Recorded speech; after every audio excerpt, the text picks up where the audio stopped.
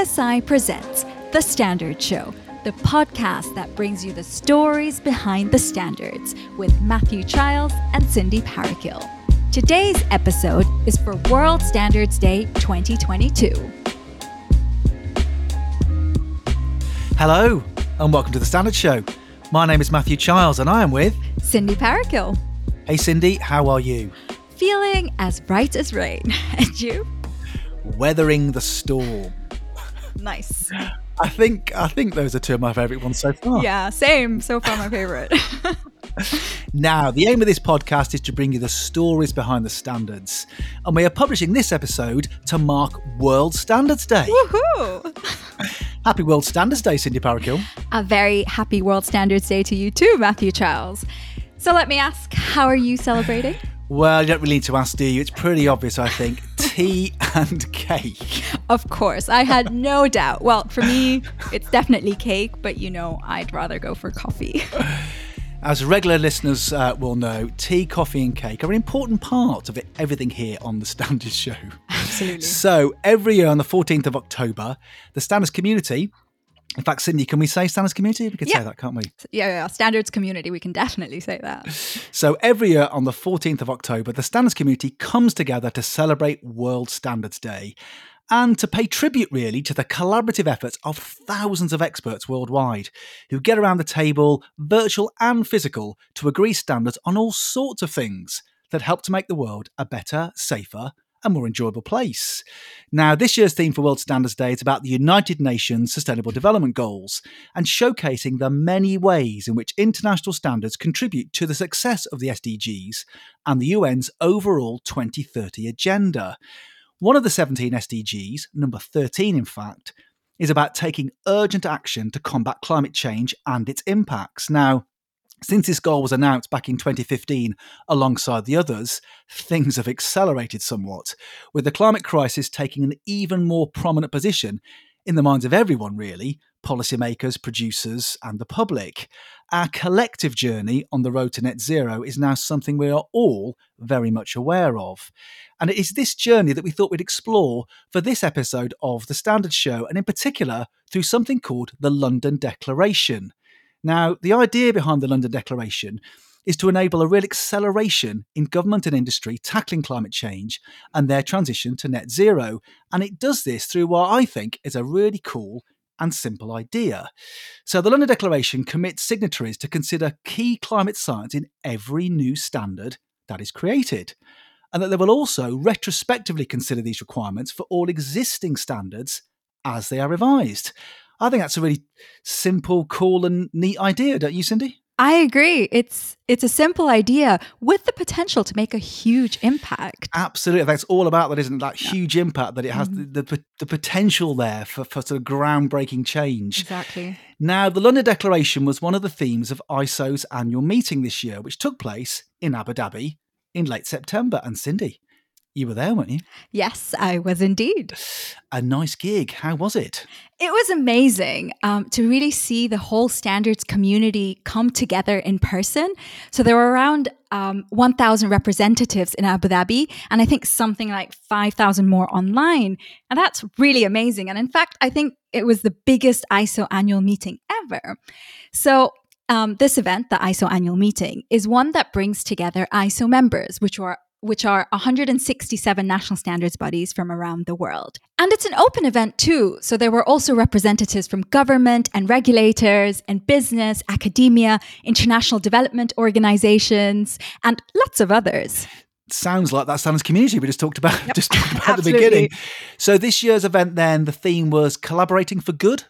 Yes, and to achieve the 2030 agenda and address all of our planet's biggest challenges, we need to think creatively, boldly, and collaboratively. So those were the buzzwords of the event. And this annual meeting really brought together this powerful community that you just mentioned, Matthew, that can collectively deliver change. And there was this real buzz, a sense of determination to deliver action to address this existential crisis as a united front, with all of us renewing our commitment. And the agenda was really good. The speakers were fantastic. The sessions covered everything, really, from food systems, digital transformation, energy, technology, trade, inclusivity, sustainable tourism, that was an interesting one, sustainability, and of course, net zero. And just for me personally, it was really wonderful to meet colleagues from all around the world, ones that I've never met, and to make new connections to take forward the work I'm leading on, which is all about standards supporting the digital transformation of developing countries. Now, as you say, Matthew, one of the themes of the annual meeting was the London Declaration. In fact, celebrating 1 year on from its launch in 2021. So 1 year ago, the international standards community, see, we can definitely say community, came together to commit to combating climate change through an evidence-based approach to the development of all standards.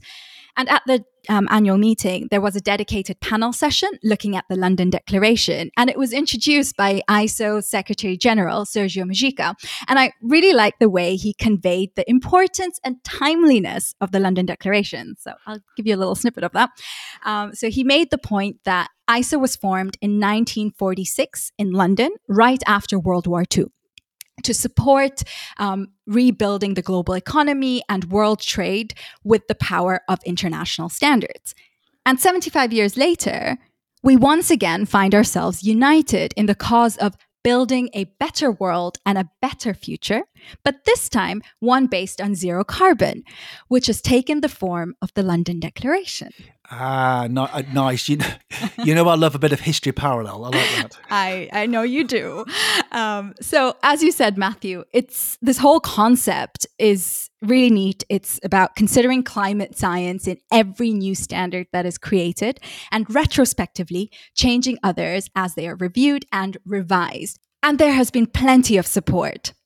The London Declaration has been endorsed not only by ISO and its members, but by other regional and international standards bodies too, like the IEC, CEN-CENELEC in Europe, and COPANT in the Americas. And it has also been supported by the UN Climate Action Champions. So this panel session then, Cindy, on the London Declaration, what was involved? Yes, this panel session, so it convened some ISO members from different parts of the world, so South Africa, Australia, Germany, Fiji, to really, just take stock of the progress made, assess the successes, but also consider the challenges that lie ahead and also what's needed to help achieve them. And I managed to get hold of a few of the speakers from that session to share their experiences. So, in this episode, we'll hear my conversations with 6 fantastic guests. We have ISO President Ulrike Franke about the role of ISO and its 167 members in moving from climate commitment to climate action. Sudhir Bisson of the South African Standards Body about how they are engaging with stakeholders to deliver the London Declaration and their focus on collaboration. And speaking of collaboration, we'll hear my conversation with Karen Batt from Standards Australia and Ajeshni Lata from the Fiji Standards Body about their partnership on climate adaptation. Look out for a standard on wind loading. We'll also hear my conversation with BSI's Amanda Richardson about the ISO National Climate Champions Network, which was launched at the ISO annual meeting. And that's all about accelerating the implementation of the London Declaration. And BSI Scott Steedman about the big picture and that long-term vision of the London Declaration. Now, before we get to all of that, a quick reminder that here on The Standards Show, we really welcome your feedback. Please rate and review us wherever you get your podcasts, especially if you listen to us on Apple Podcasts or Spotify. Find and follow us on Twitter at Standard Show and on Instagram at The Standard Show. And check out the show notes for all of the ways to get in touch. So, Cindy, you mentioned Scott at the end there, but we start with him? Yes, we do. So Scott is BSI's Director General Standards.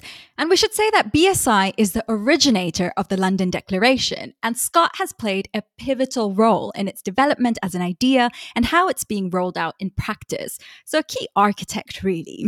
And alongside our other colleague, David Bell, Scott led the work to introduce the London Declaration through the ISO Council back in June 2021.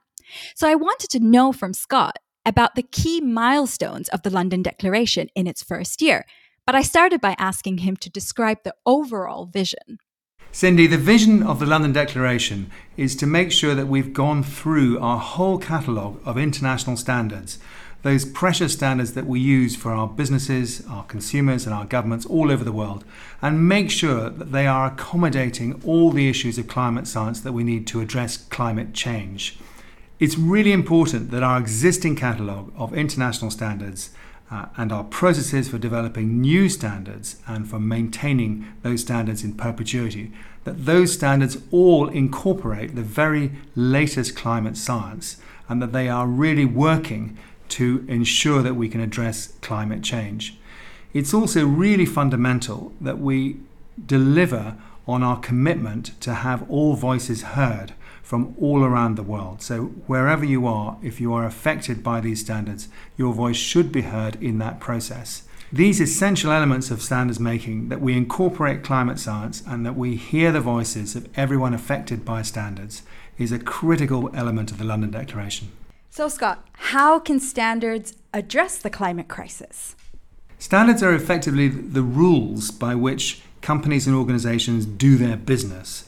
They contain the essential information that governments, consumers and supply chains rely upon to make their products and deliver their services all over the world.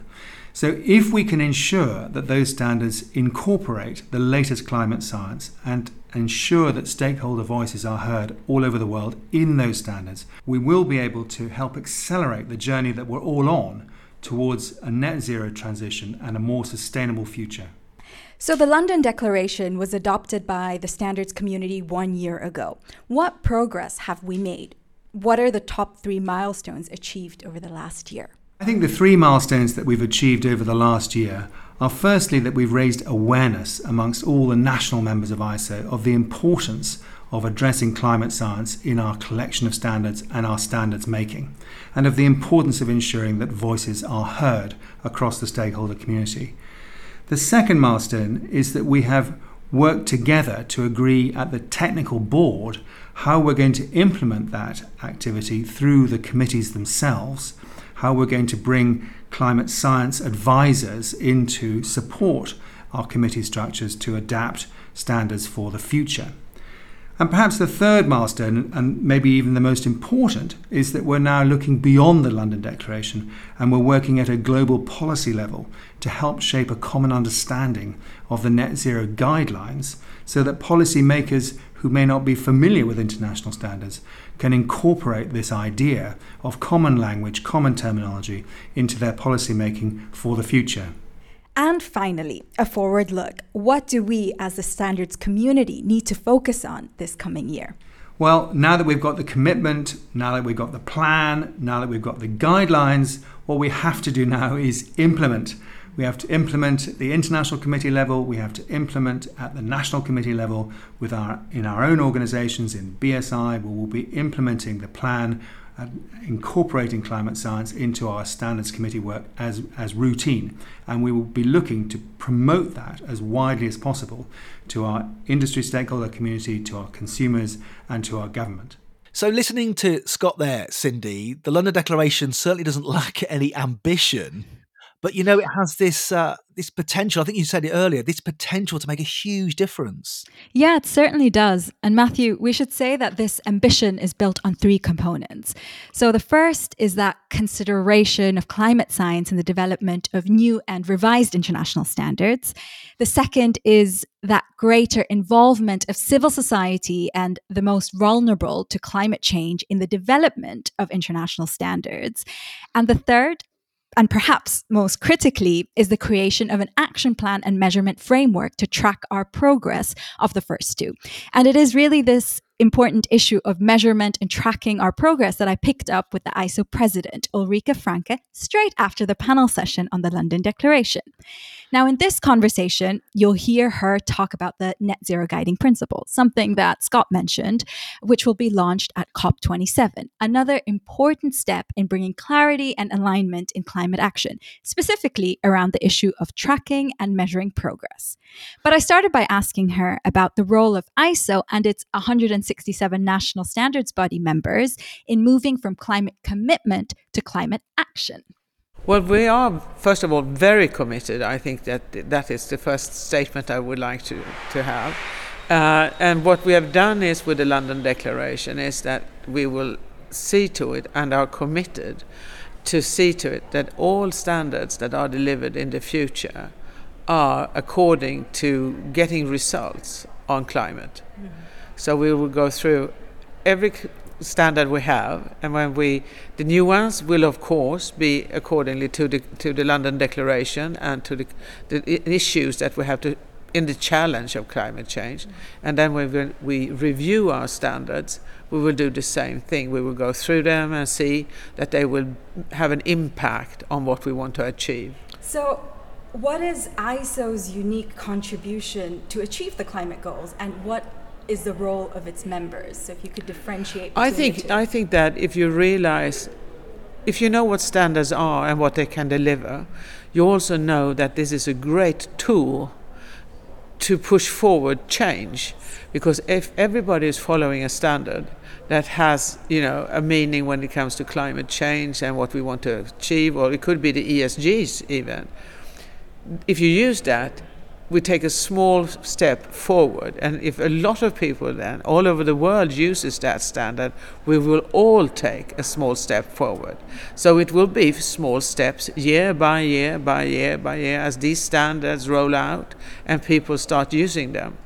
So that is a great tool to have if you want to achieve a climate, something that will change the climate. Yes. And when it comes to the local bodies that we have, that we call the NSB, National Standard Bodies, they are very important because they are the connection to all the people, the corporates, the organizations, policy makers and everything. So ISO can't do this alone. It has to be the NSBs that are all that. Mm-hmm. And we need that help. But that is also, I think, the strength, because we are then represented in 167 countries, and we can make this change if we can endorse the use of standards locally in every country.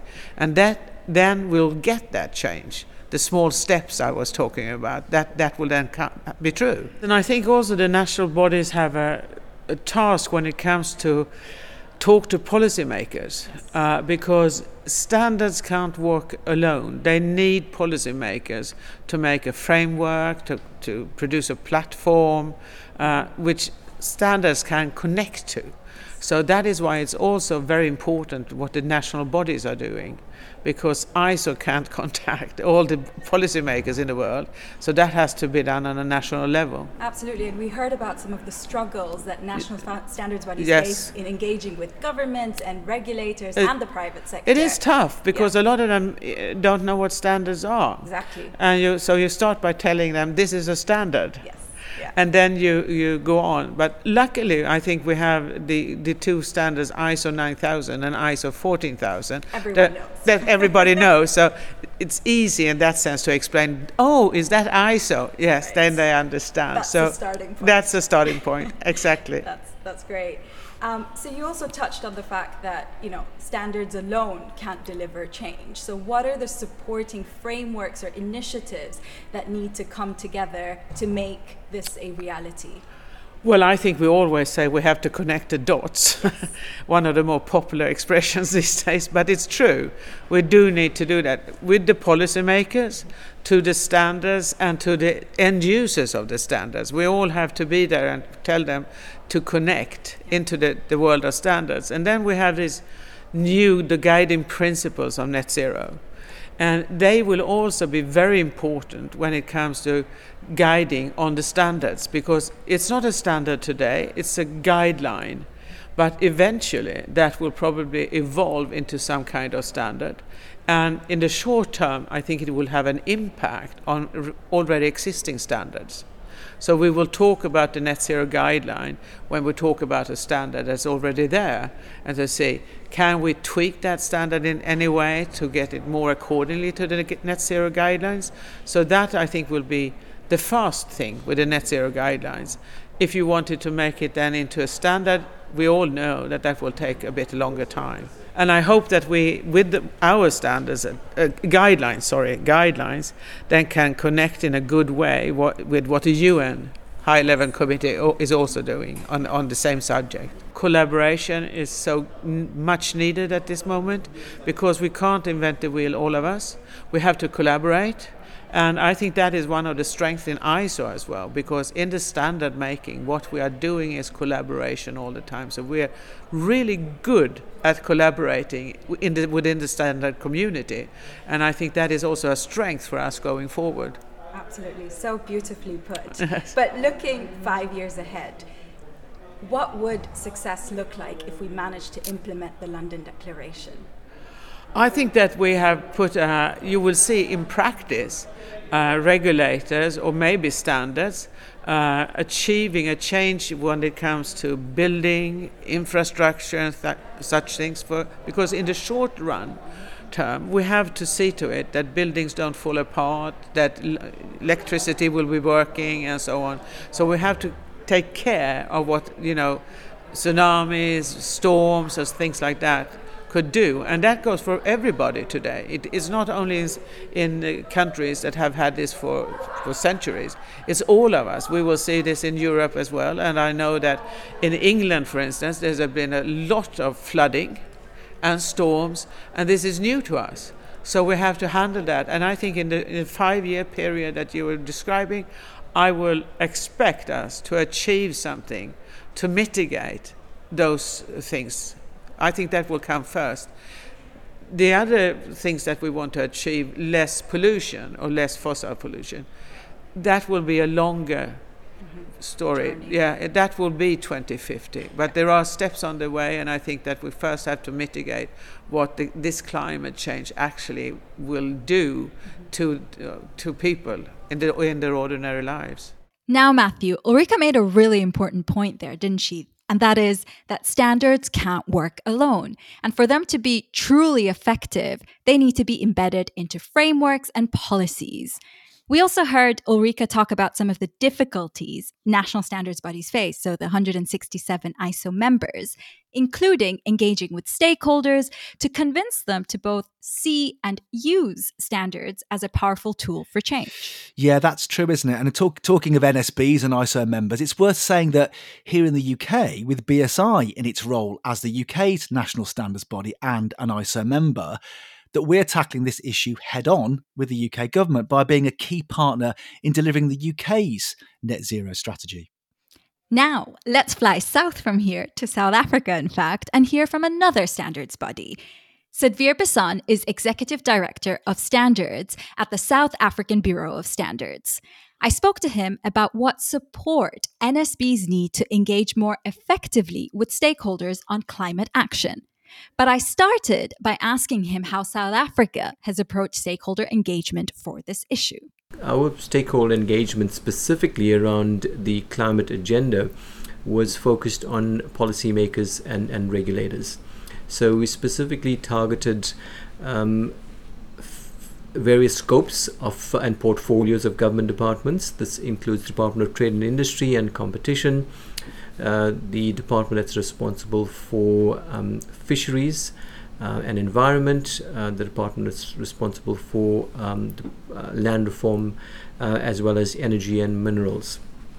Our focus was to attain the objectives of firstly promoting standards, whether it's national or international, but primarily our national adoptions of international standards to government departments as a tool to support their policy decisions and achieving a regulatory objective. Secondly was to allow them the opportunity to actively participate in our technical committees and use our national standards where relevant and where they can. Thirdly, subsequent to the publication of these standards, how we could jointly work with the government departments to promote and launch these standards. So those were the 4 key primary objectives with the government departments and regulators. That's really helpful. And in order to, so the main issue here is effective communication, essentially, to policymakers and regulators on the power of standards. So what kind of support is required for national standards bodies around the world to deliver their role or to do their job well? So the first thing is we need to develop an effective communication, whether it's a strategy or a plan, but you need to implement those action plans that you develop. So key to that is that we need to establish key messages of the importance of utilization of standards, including the benefits of using standards, specifically with reference to government departments. What is the objective of the standard? How does it seek to achieve a particular objective or regulatory objective? And more importantly, provide some case studies, if they are already existing, from the private sector as well.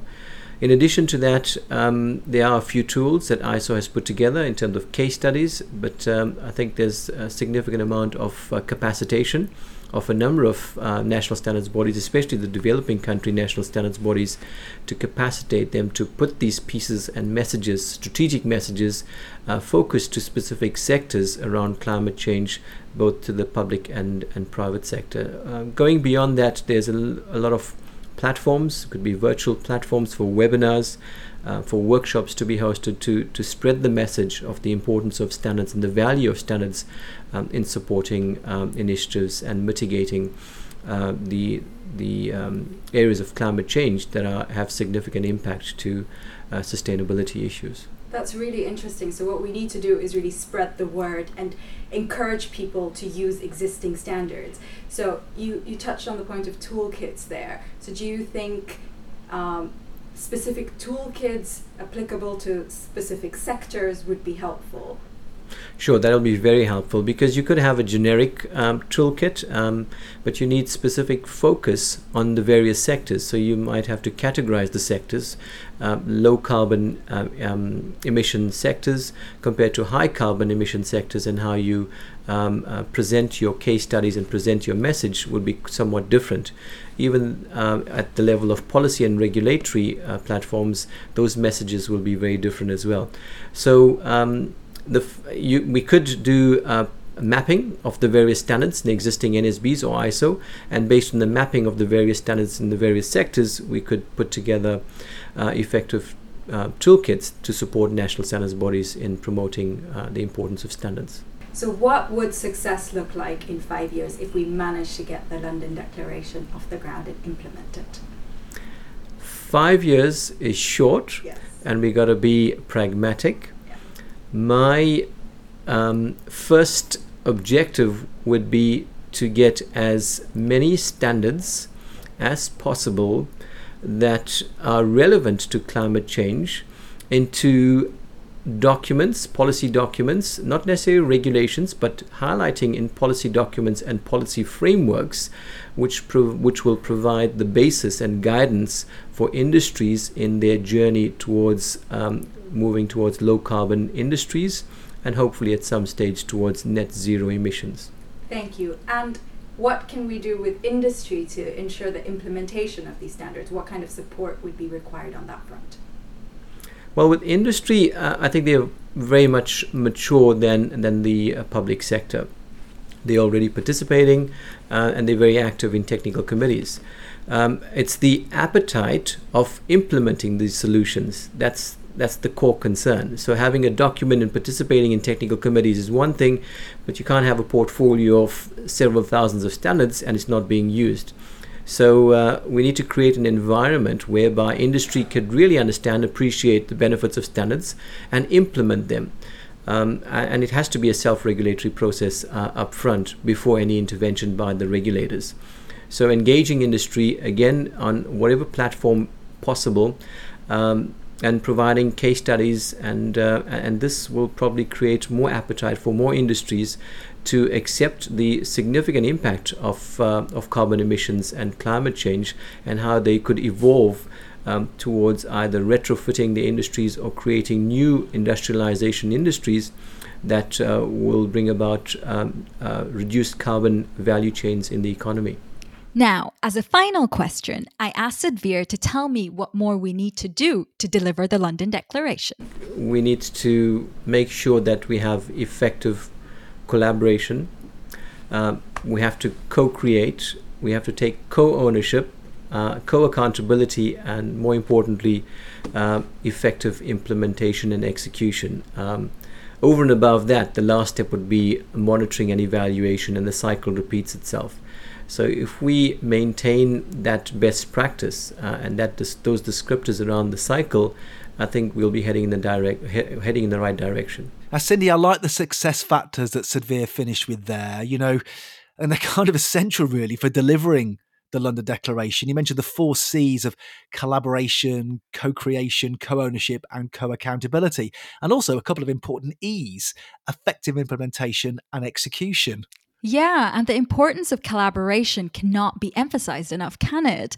Not least for sharing good practice, pooling resources, and, just helping each other out.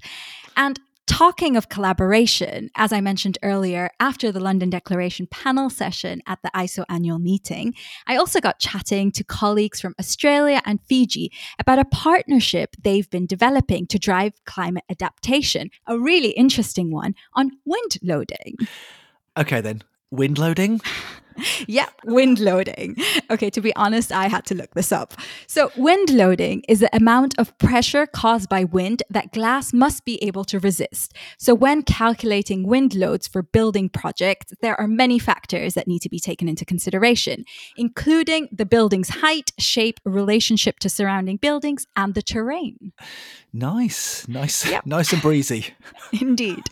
So first, we'll hear from Karen Batt, Head of International at Standards Australia, and she is followed by Ajeshni Lata, Standards Officer at the Department of National Trade Measurement and Standards in Fiji. I guess what I'd like to just tell you about today is our work in the Pacific Islands, and we've had some long-standing relationships with many of the Pacific Islands, and in particular Fiji. So we've been collaborating with Fiji for some time, but more recently an opportunity came for us to collaborate specifically on revising the wind loading standards in Fiji.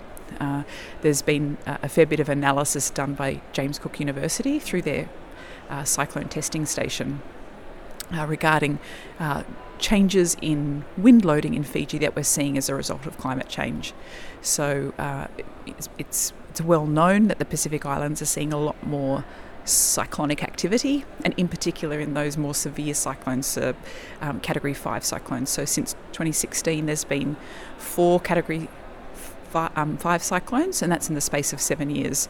But prior to that, the last Category 5 cyclone was 2002, so you can just see that huge increase in the frequency, and those really, really damaging winds. So the Fiji Meteorological Service had been collecting a lot of the data, but also the James Cook University had been doing a fair bit of work. And so there was an opportunity for the Australian government, the university and ourselves, the Fiji and the Australian National Standards Body, to collaborate in an area to make the revision of the Fiji standard this time adapted to meet Fiji's specific wind loading.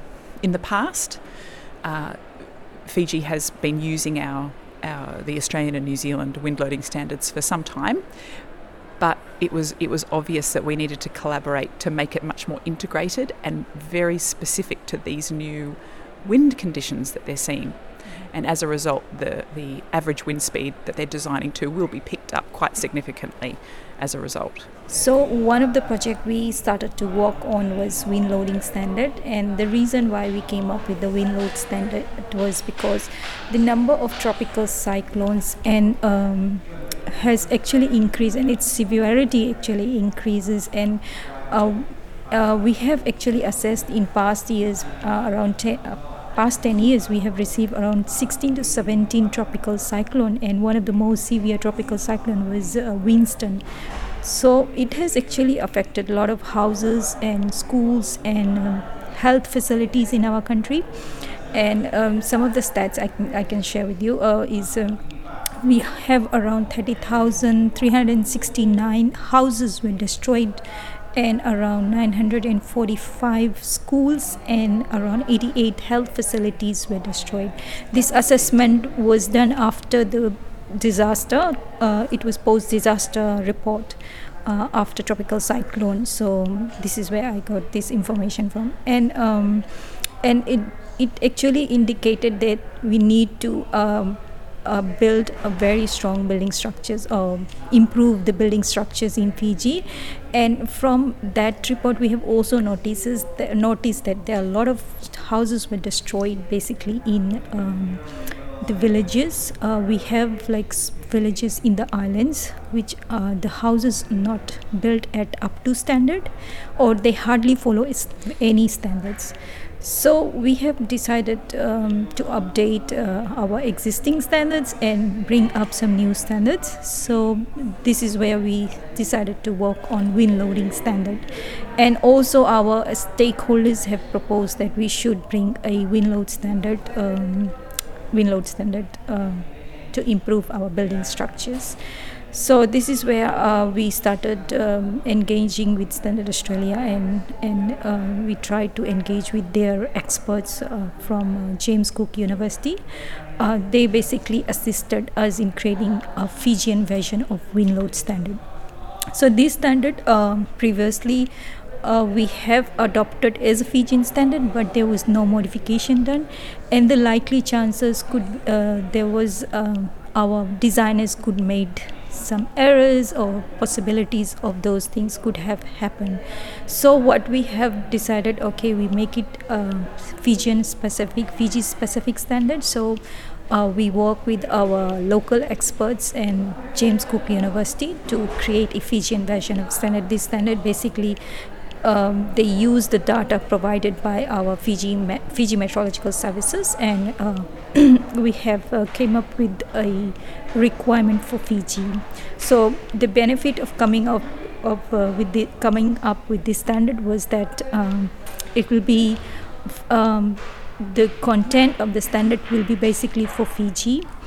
Previously, the standard we have adopted was Australia and New Zealand standard. So what our designers were basically doing, they basically assume that on the Australian map, this is the region, and they basically assume on the map that on the map they will see the region, in which region Fiji will fall in. But now it will be very easy for them, and there will be less chances to make errors, and they will be able to interpret it correctly. So that is one of the benefit of making Fijian specific standard. Okay. And one of the opportunities that we had experts which actually assisted us in creating awareness on this standard. We have done workshops, information session with the engineers, with the designers, and also with the regulators and other stakeholders which might indirectly can be affected by the standard. So we had a good awareness session, and this is where they have actually informed the content of the standard, and explain why they have made these changes and stuff. We are also planning to work on more standards with these experts, basically trying to create more standards that will meet the needs of Fijian climatic conditions. Now, Cindy, so far in this look at the London Declaration, we've heard from Scott on the big vision, Ulrika at ISO on their London Declaration commitment and that of ISO members, also from Sadvir from South Africa on engaging stakeholders, and then Karen and Ajeshni from Australia and Fiji on their growing partnership, but in particular on standards for wind loading. Now, it's obvious that things are sort of well underway here, and there's some momentum gathering. Absolutely. And I think it's definitely true to say that over the last year, we've laid the foundation to fully align the international standards community with climate science. So that is well underway, and that's really a great thing. And I suppose now, having discussed the London Declaration with NSBs and ISO, it is clear that we need to make progress in a number of key areas. So first is to develop tools to support NSBs in their engagement with stakeholders. And we heard that directly from Ulrika and Sadvir. And I think second is that we need to add to the evidence base of the impact of standards in helping to achieve net zero and communicate this. And this is something that the ISO community is heavily focused on. And actually, we should give a shout out here to ISO's excellent Climate Action Toolkit. So this is a repository of really compelling case studies setting out how standards provide solutions to the climate change challenges. Then the third area is that we need to make sure that all voices are heard, particularly of those most vulnerable and marginalized, including the Indigenous groups, and to ensure that their needs and challenges are met as well. And the National Standards Body of Canada, Australia, and a few other nations mentioned some really exciting work. So watch this space. We also need to promote more systematic collaboration and knowledge exchange, perhaps through communities of interest for priority areas such as green steel, green hydrogen, and green cement. All the greens there. Nice. Absolutely. And finally, I think this will be number 5. Yeah, I've been counting. This will be 5. We also need to take stock of the progress made year to year and really renew our vows and efforts coinciding with COP27. So with all of this in mind, at the annual meeting in Abu Dhabi, ISO launched the ISO National Climate Champions Network, which brings us neatly to my conversation with Amanda Richardson, Head of External Policy here at BSI. Within ISO's Technical Management Board, TMB, Amanda co-led the development of the London Declaration Action Plan and is now the convener of the Implementation Task Force to track progress. So I spoke to her about ISO and BSI's broad plans for the next year and over the next 5 years. But I started by asking her what the new ISO National Climate Champions Network is all about. So as you know, ISO has made a firm commitment to take action on climate change and is doing so in a number of different ways, for example, through meeting the objectives of the London Declaration. So the new network is a really important initiative to connect the members together to ensure that all of the ISO members are aware of the multitude of climate-related work going on across the ISO system, are fundamentally engaged, and of course can then reach out to the global stakeholders and spread the message on ISO's activities in relation to climate action. So the network itself will allow members to discuss actions being taken at the national level to realise the objectives of the London Declaration and understand other national climate initiatives, ensure the exchange of good practice, and importantly, to connect the national initiatives with ISO's global efforts. You've, of course, heard this before, but together we are stronger. And so this network will enable us to continue to go from strength to strength. So at the ISO level, the Technical Management Board has just approved its action plan for realising the objectives of the London Declaration. And now, of course, we need to implement that plan. So the immediate action for us and over the next few years is actually taking forward the actions that have been agreed upon. The action plan itself is very innovative and exciting. This is a major long-term project, of course, and the impact should not be underestimated. So at the ISO level, a good example to call on is ISOCS has recently commissioned an extensive piece of research. And one aspect of that research will look at the impact of standards on greenhouse gas emissions.